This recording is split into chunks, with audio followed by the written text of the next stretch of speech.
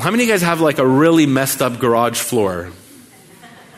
Yeah, a few people. So we have that or had that. And last summer, we said, you know what, let's resurface the floor. I don't mean like break up the concrete and put all that together. That's a really, really big job. But just kind of resurface the floor. In the past, I've kind of put some, my own epoxy paint kind of on that. And a couple of years later, it breaks up and the dust comes through again. And so if you would have seen my garage floor, it had cracks and lumps and bumps and humps and all kind of weird things all over the place and dust.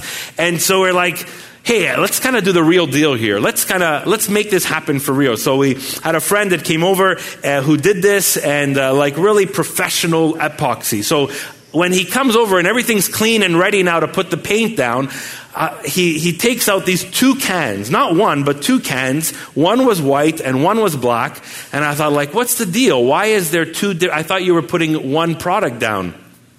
And so what he told me, he said, well, here's the thing. He says, this product is so strong, these 2 components, that they cannot touch until they hit your floor. So we mix it just before we lay it down because the adhesiveness, the stickiness to it, the strength of it gets so strong when they combine together. And I thought that was so cool that here are these 2 agents kind of right there in these 2 cans and by themselves, they definitely powerful and active and can do something. But when they're combined, it's like, watch out, nothing's going to destroy this thing. And so in fact, it was a really cool process and we saw kind of these 2 cans mix and the product get laid down and just get super, super hard and strong. And I thought, wow, that's amazing. I've never loved the floor more in my life.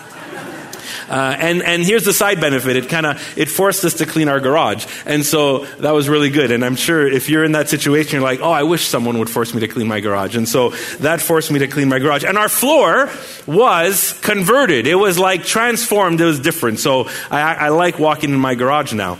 Today, we celebrate 2 agents, not liquid agents, not components, but 2 real personal agents, actually, God the Son and God the Spirit. The work of the cross on resurrection and the work of the Holy Spirit on Pentecost. On Easter Sunday, we celebrated the cross and the resurrection of Jesus Christ. Jesus solidified for us in the cross the newness that comes in Him and the ability to find freedom in the forgiveness of sins and the power of the resurrection. But 50 days later, as we're going to read today in Scripture, we have the outpouring of God's Holy Spirit at Pentecost. Each of them on their own, very powerful moments. Each agents on their own. Jesus Christ, the Son of God, the Holy Spirit, the Spirit of God, very powerful. But together, as they work together, bring about this kind of impact that displays the fullness of God's kingdom in such beautiful ways. I want to read 2 verses with you. It's Acts chapter 2. Acts chapter 2, verse 32 and 33. And here's just kind of 2 summary verses in Acts chapter 2 that I think brings this together. God raised this Jesus to life, and we are all witnesses of it. Exalted to the right hand of God, He is received from the Father the promised Holy Spirit and has poured out what you now see and hear. I love that. Exalted to the right hand of God, He, Jesus, has received from the Father the promised Holy Spirit and has poured out what you see and hear. Father, just one more time we ask you, Lord, please speak to us through the power of the resurrection and the power of your Spirit today. We just say welcome to how you want to ignite our hearts and lead us and guide us. In your name we pray. Amen. Amen. Here's these 2 moments, like Luke, who's writing this account, brings these 2 moments together, the resurrected Jesus and the promised Holy Spirit. At resurrection, God defeats death. God defeats death and the long-term effect of sin, and forgiveness becomes available for all humanity, for every single person. And I love what Karl Barth said, this older theologian. He said, the reconciliation that took place at the cross was a reconciliation between us and God, between one another, and also even reconciliation in ourselves. Often we need to find reconciliation in ourselves. The power of the cross does that. The power of the resurrection does that. But then, here in Acts 2, we get the summary moment of the promised Holy Spirit that's poured out to humanity. At Pentecost, God's Spirit brings this effective change that is available at the cross, but somehow gets worked into our lives through God's very Spirit. So what was promised and activated at the cross gets, in a sense, affected like an effective agent in us through the work of the Holy Spirit. And here's this thing that's going on. These post-resurrection believers in Acts chapter 2, meaning the believers who have witnessed the resurrection, understood partly what has taken place, and now gathering together, these post-resurrection believers were seeing the effect of the resurrection and the outpouring of the Spirit right in front of their eyes. Verse 33 says it this way: He has received from the Father the promised Holy Spirit and has poured out what you now see and hear. He has poured out what you now see and hear. What did they see and hear? Luke's telling us that as Peter is preaching this sermon, the Apostle Peter is preaching this sermon, the people he's speaking to have just witnessed something. And he's trying to let them know what you have witnessed has taken place because the resurrected Jesus has sent his promised Holy Spirit and has brought this about. It's so powerful.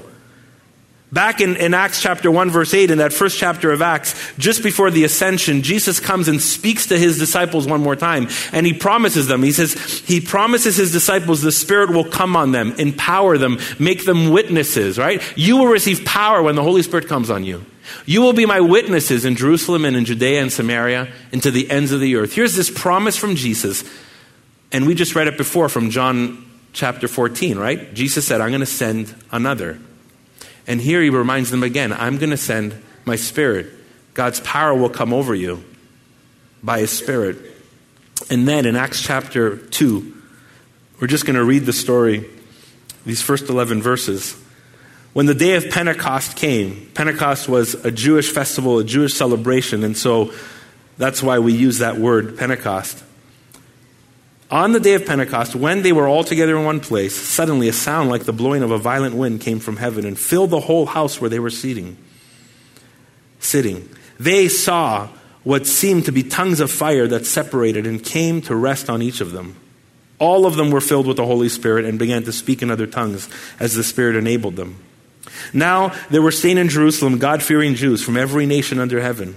When they heard this sound, a crowd came together in bewilderment because each one heard their own language being spoken. Utterly amazed, they asked, aren't all these who were speaking Galileans? Then how is it that each of us hears them in our own native language?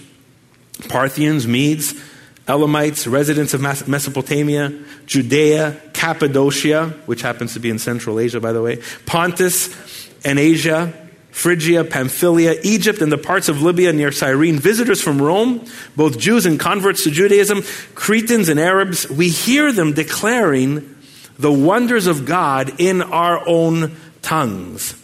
And the Holy Spirit shows up, and there's these three kind of physical things taking place: wind, fire, and then these early disciples speaking in other languages.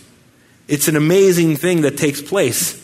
What's happening? I mean, there's so many things, and I encourage you, if you want to get a sense of how we would teach through Pentecost, the gift of the Spirit and the gifts of the Spirit. Last year, around this time, we did a series called that, and it's on our podcast, and I encourage you to just go listen to that as we walk through some of that together as a church community. But today, I just want to focus on this one idea. I mean, what happens here? The Spirit expands people's hearts and minds.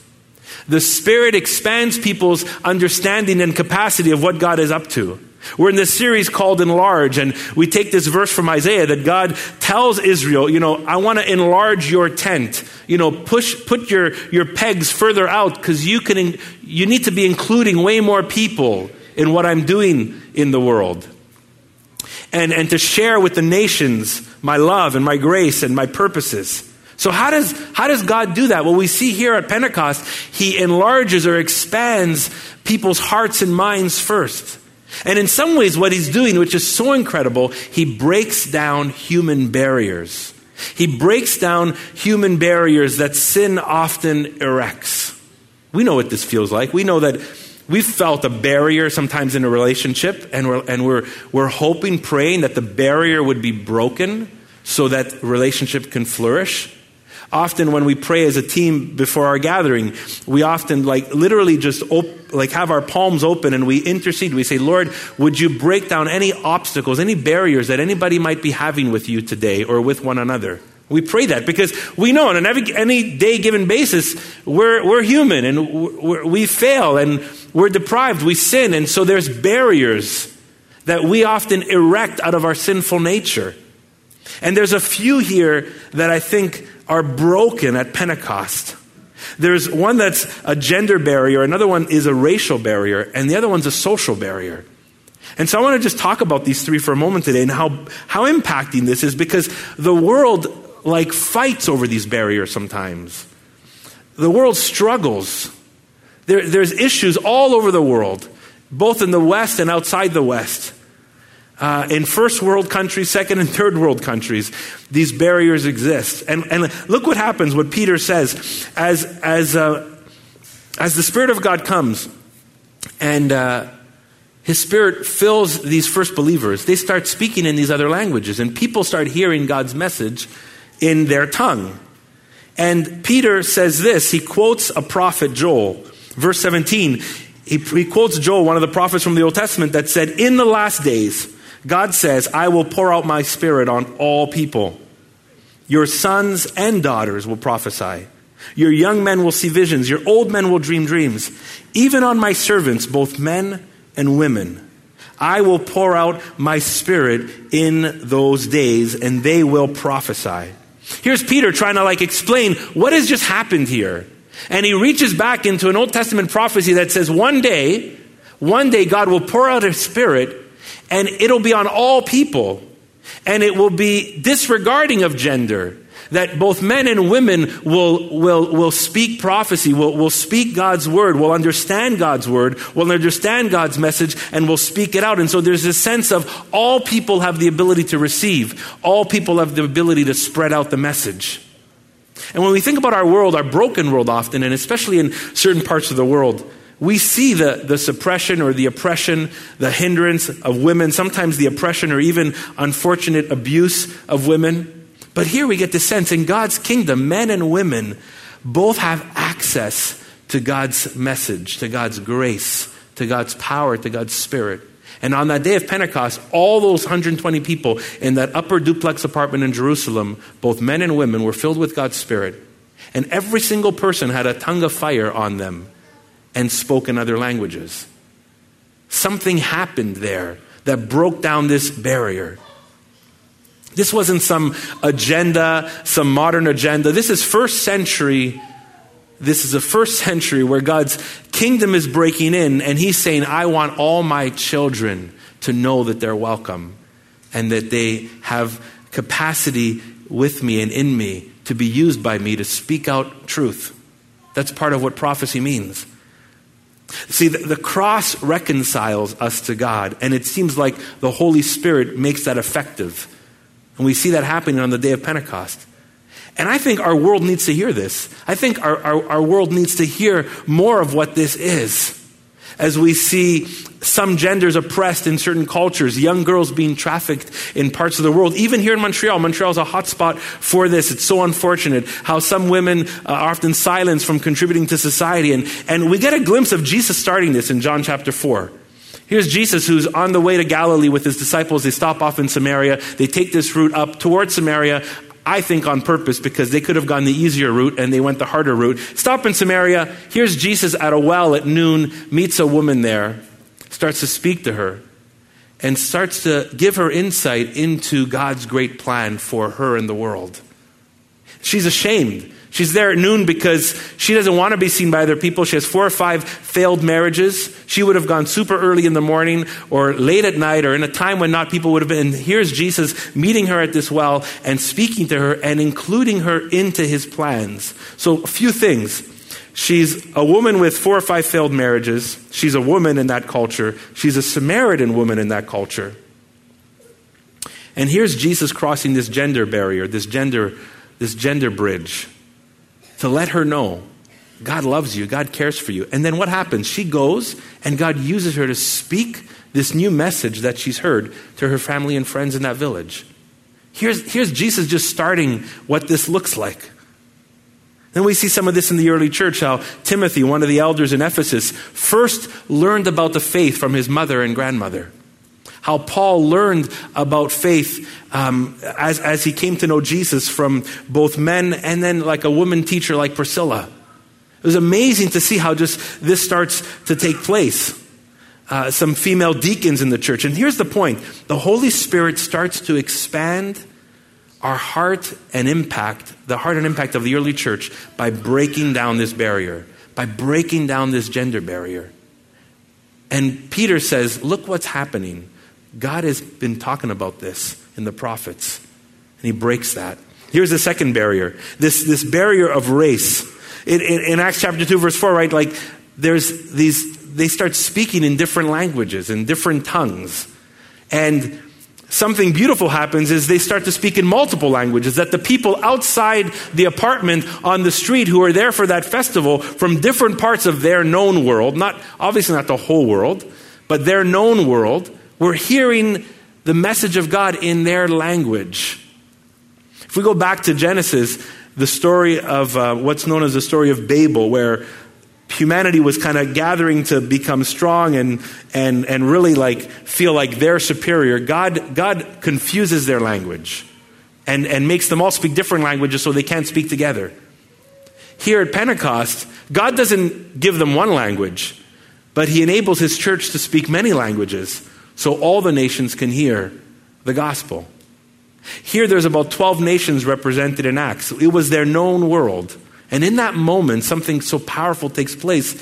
They begin to reach the nations. Exactly what God said about Israel's main purpose. Isaiah 49:6. You will be a light to the nations. It's too small of a thing just to think about yourselves. I want you to be a light. You've been wired and created to be a light for the nations. And notice what God does. This is cool. God doesn't make everybody speak the same language. You know, we kind of see that on weird movies sometimes. It's like everybody gets hypnotized and in some kind of trance or something. It's like, oh, I understand the message, even though I can't understand the language. That's not what God does. He doesn't say we're going to mix mash you into a whole one language. Instead, he translates his message into every language. And that's a picture of heaven. That's a picture of God's kingdom, where Revelation tells us one day every race, tribe, language, tongue will be together, not speaking one language, but be united. And there's something beautiful of what happens here at Pentecost, where this race barrier is broken down. God actually treasures your culture, my culture, your language, my language, the language and culture of my neighbor across the street or across the world. So much that he said, here's what I'm going to do. Here's this supernatural moment. I'm going to help you share my message in their language. That's such a beautiful moment. And, God still helps us figure that out because we're human and we mess up and we fail and the racial thing isn't perfect in our world and unfortunately not even in the church. But the Peter, who was an apostle, he didn't fully get it and he was there. Like Peter said, everything you see in here, it's because the Spirit's poured out. But later in chapter 10, God has to give Peter a dream and a vision. And where he sees a whole bunch of animals that he wouldn't even touched as a Jew. And God says, go and eat. And so he's trying to figure out what God is saying to him. And eventually he's realizing God is telling Peter, this is not just a Jewish thing. This is for the Gentiles. This is for the nations. I love what it says in chapter 10. Maybe you can go there. While Peter was still speaking these words, the Holy Spirit came on all who had heard the message. The circumcised believers who had come with Peter were astonished that the gift of the Holy Spirit had been poured out even on the Gentiles. God poured out to other ethnic groups. In chapter 11, verse 17, maybe go to the next slide. So if God gave them the same gift he gave us who believe in the Lord Jesus Christ, who was I to think that I could stand in God's way? Who was I to think that I could create a racial barrier? When they heard this, they had no further objection and praised God, saying, so then, even to Gentiles, God has granted repentance that leads to life. Here's Peter in this moment being challenged, even in his own spiritual journey, about the racial barrier he has. And it's the work of the Spirit. What's the point? The Holy Spirit expanded the heart and impact of the early church by breaking down this racial barrier. Here's this other barrier. It's a social barrier. We quickly see in Acts 2, after the day of Pentecost, thousands come to know Christ. They're now interacting together, worshiping together, getting to know one another. And a lot of people, in Acts chapter 2, verse 45, actually says this: they sold their property and possessions to give to anyone who was in need. In other words, something was taking place inside them that was saying, oh, okay, this spirit of generosity was growing, not to only look at themselves, but to look at the needs of those around them. You know, they didn't sell all their possessions because they wouldn't have a house to live in, maybe. But they sold some things and liquidated some things because they saw the needs of others around them. Later in Acts chapter 4, verse 32, no one claimed that any of their possessions was their own, but they shared everything they had. In other words, they said, God, what you've given, what I have is mine. When Tim Keller talks about justice, I've heard him say this. He said, you know, we in North America think like, I've done everything to make my life the way it is. Thanks God for the cherry on top. But he says, no, it's the other way around. Lord, you've done the majority of what my life has become, and I've had some partnership with you. And here I think there's this shift in their understanding. No one claimed that any of their possessions was their own. In other words, they acknowledge, God, everything I have is yours. So if you need me to share with some others. And with great power, the apostles continued to testify to the resurrection of the Lord Jesus. Something was taking place that was growing in them. The Spirit was expanding their hearts beyond their own needs. And as the church grows in this, Acts chapter 6 is a really cool example. They're starting to serve widows, both Hebrew and Greek widows, and not everyone was being served well. And so the apostles were busy doing their apostle thing, preaching and teaching and praying and equipping. And they're like, we got to choose some other people to help these widows. And there's a little line in Acts chapter 6 says, as they looked at both the Greek and the Hebrew widows, they realized somewhere, I love this word, overlooked. Some were overlooked. And that bothered them. They said there's some people that are overlooked. So they chose people, and interesting, Luke says, chose people full of the Holy Spirit that would care for them. These widows in that time frame with no social net underneath them, healthcare, unemployment, maybe hadn't worked because in that culture they maybe wouldn't have been the breadwinner, or maybe, who knows. The point is that the church said, we don't want to overlook them. And people full of the Holy Spirit said, we'll help. And so something breaks down this social barrier. A friend of mine, his name is John, and he became a doctor. He went to McGill, graduated, and got his degree, and became a really, really awesome pediatrician. He ended up working for several years in the state of Vermont, just below Canada. And he was not in rank, but we'd say the States is maybe below Canada in rank, right? No, just joking. But anyways, he was working in Vermont, and John, as he would, in his just the way he grew up and the way he was wired, and his education and everything. When you would talk to him in his earlier days, and you talk to him about poverty or the poor, he'd often have kind of the answer of like, well, people can figure out how to make do, and I'm sure that there's some things we can do to help them, but he didn't have this real sense of understanding their need. And then he got this role of managing and being the managing director of a pediatric clinic. And week after week, he would see kids come to his clinic and parents come to his clinic. And story after story, he started to recognize something that he never ever saw before. He started to see that some of the kids and some of the families had 2, 3, 4 generations of poverty. And I remember talking to him one day, and it's like this light bulb went off in his head, and I would say almost the Holy Spirit helped him see this. And he said, Dave, I've come to realize that some people, when I talk to them about even the hygiene of their kids, the education of their kids, that they don't know. No one ever taught them. Their parents, their grandparents, their network, the orbit of people they're in, they don't know. And he started to realize, he said, I needed to approach them differently. And something happened in him, even as that point in his spiritual journey, to see the poor differently. He had this conversion of sorts.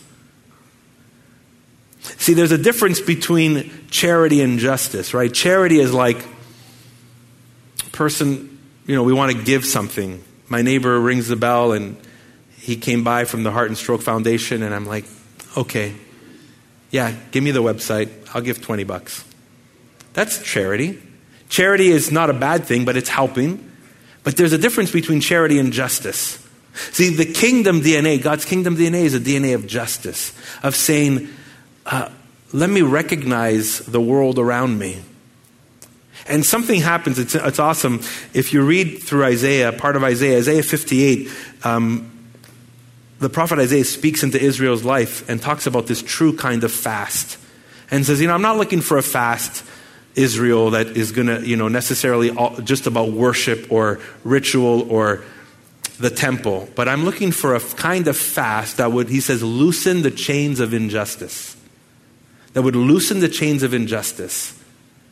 And that would feed the hungry, share with one another. And then he says something at the end of verse 8 in chapter 58. Isaiah says, looking at them, and he says, like your own, and he uses this phrase, and it's very challenging, I'm telling you. He uses the phrase, your own flesh and blood.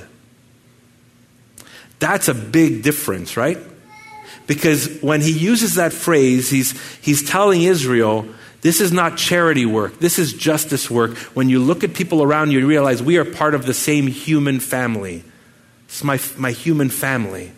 It's my flesh and blood that I want to loosen the chains of injustice for. And I believe Pentecost moved people to stand with the poor, not in contrast with the poor. And that's something that many of us, including myself, need to grow more into, but to understand this barrier that God broke there. The point is the Holy Spirit expanded the heart and impact of the early church by breaking this social barrier, by breaking this barrier. So here's these three barriers. Part of God's mission to reach the world. When I thought about this, when I reflected on this, when I was thinking about our Enlarge series and how is God wanting to enlarge our hearts, I was thinking these are three things many people in the world long for, struggle with. Many times there's conflict over this stuff. And rather than just jumping on a political bandwagon, we can say the Holy Spirit broke into the church and is leading the church to break down these barriers in their own lives and to be a reflection of what God's kingdom is like to the world. That's huge. That's God expanding our hearts, expanding our minds. And I love how Peter articulates it in chapter 2, the first verse we read. He says, Jesus rose from the dead and God's promised Holy Spirit, he sent his Spirit, it was poured out, and that's what you've seen and heard today. What you've seen and heard is a result of Jesus being raised from the dead and him pouring out his Holy Spirit. So Peter tells his first audience after Pentecost, what you see and hear today is the result of God's Spirit being poured out. Part of God's plan. The broken barriers of gender, race, social status, and more. The Holy Spirit was expanding the heart and impact of the church. Now here's a question as we wrap it up for a close. Do we see and hear this? Do I see and hear this? I got to ask myself that question. I think someone asked me a couple of weeks ago in our church community, how do you really feel about the issues of our world? And I would say, I think I feel for them, but I had to ask, where am I on a scale from 1 to 10? How much growing do I need to do? How much work do I need the Spirit to keep doing in my lives and in my life? And so let me ask the question, do we see and hear? Like, in a sense, when we see, like Acts chapter 2, when we see the Spirit breaking down these barriers, do we recognize, oh, this is the Spirit's work? He wants to do something in me and us. Are we experiencing this in our own hearts? Here's one quote from a guy named Gerard Moore, and he just asked us these questions. He said, in the Spirit, we are the presence of Christ to our world. And then he asked some pretty hard questions. Are we willing to learn the social implications of the gospel from the poor, the refugees, the single parents, the lonely, the aged, the sick? Are we willing to take these lessons to the centers of power in our society and culture? Do we seek to be united through Christ's Spirit with those who are different from us? Do we prefer to allow stereotypes of gender, race, social status, language, and custom to control how we relate to one another? Those are hard questions. When I think of those questions, I ask myself, is my heart expanded? Is my understanding of what God is doing in the world expanded? And it seems that like when different revivals took place in church history, somehow these three barriers were always affected. The gender, racial, and social barrier were all somehow God's Spirit, just like the prophets in the Old Testament, would call the church back and say, why are you letting these barriers be erected again? And the Spirit would break them down in the church. In one of the most recent revivals in history, in 1906, what some people call the Pentecostal revival or the Azusa revival. I mean, for sure, some weird stuff came out of that revival, right? And you read some accounts, you're like, I don't know, I don't want to be a part of that. But then there's some beautiful things that took place too. And here's interesting. There was obviously one of the people there was William Seymour. He was the leader. He was a black preacher who, when he first started to hear about the work of the Holy Spirit, 25 years earlier, sat outside the classroom of a guy named Charles Parham who was teaching only white students, and William Seymour sat outside the classroom listening in because he wasn't allowed in, because he was a black guy. And he was sitting listening to the teachings of Scripture outside of the room because they were separate. They were segregated. But God did something in Charles Parham's life, the teacher, in William Seymour's life, and something started to grow. And over 20 or 25 years, the Spirit started to work in both those groups. And one historian who writes a lot about this whole era says the most striking and unusual feature of Azusa Street meetings was the racial harmony that prevailed under the leadership of William Seymour. And it led one guy to say this, I love this line, the color line was washed away in the blood. From when, and it probably wasn't perfect, but from 25 years earlier when William Seymour had to sit outside the class, there was people of different color listening to him preach the gospel and united. That's the work of the Spirit. That's what God wants to do in our hearts and our lives. And in some of those moments, the gender and social and racial barriers were broken. And so here's my heart as we wrap this up today. That's the kind of effective transformation that the Holy Spirit wants to do in us. The kind of effective transformation that God wants to do in our lives. It's so vital. Pentecost did this. And by God's Spirit, He wants us to keep growing in that. Because what Jesus accomplished on the cross and the resurrection, the Holy Spirit made even more effective as we allow Him to work in us. It's those two agents working together. We don't just need one, we need both. The two agents working together. So as we close today, I want to just invite us to just a prayer of reception, a prayer of welcome as we consider wrapping up today. But I can't help but think of even this whole initiative we're in with Enlarge. When I think about, it's so hard for me to fathom what, my son who's 15, what a 15-year-old is doing in a refugee camp on the border of Syria or Turkey or somewhere else. I can't fathom that.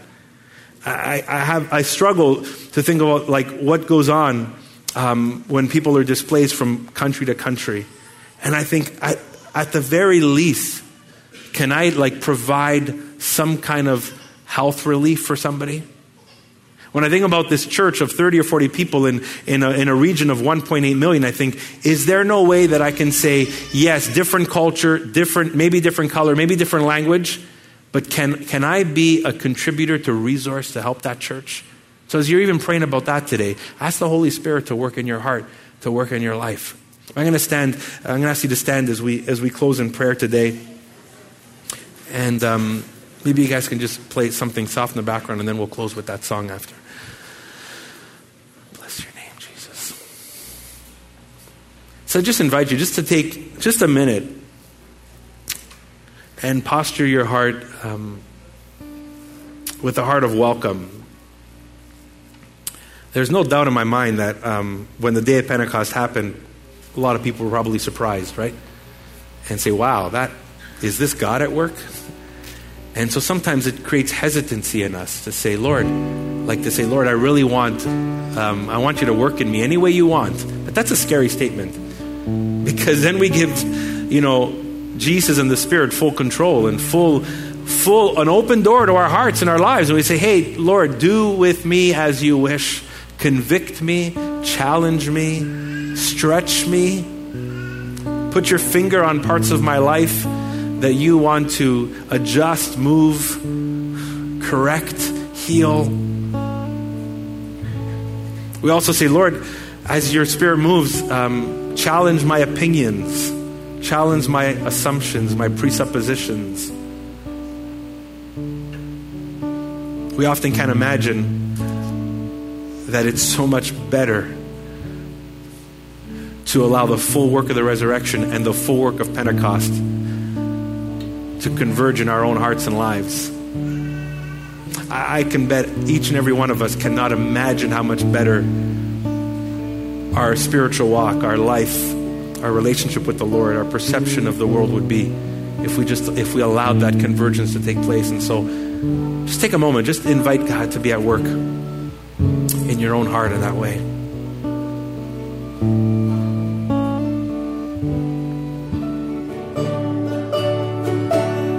Amen.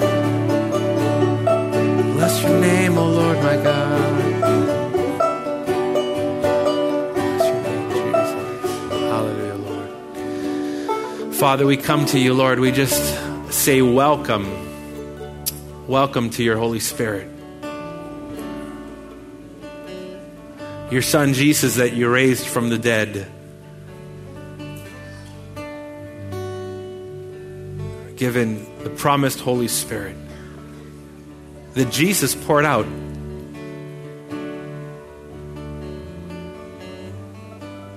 God, in some way, help us to get a glimpse of that first Pentecost, that first day, that first season of your Spirit being poured out onto your people, and then what was known as your church, and in just a way that was unprecedented. God, I'm sure they were not ready for the challenge, for the capacity stretching, for the barrier breaking.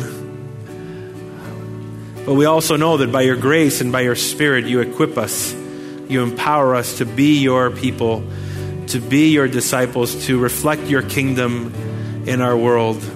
So God, we just say we want to join you and join the work of your Spirit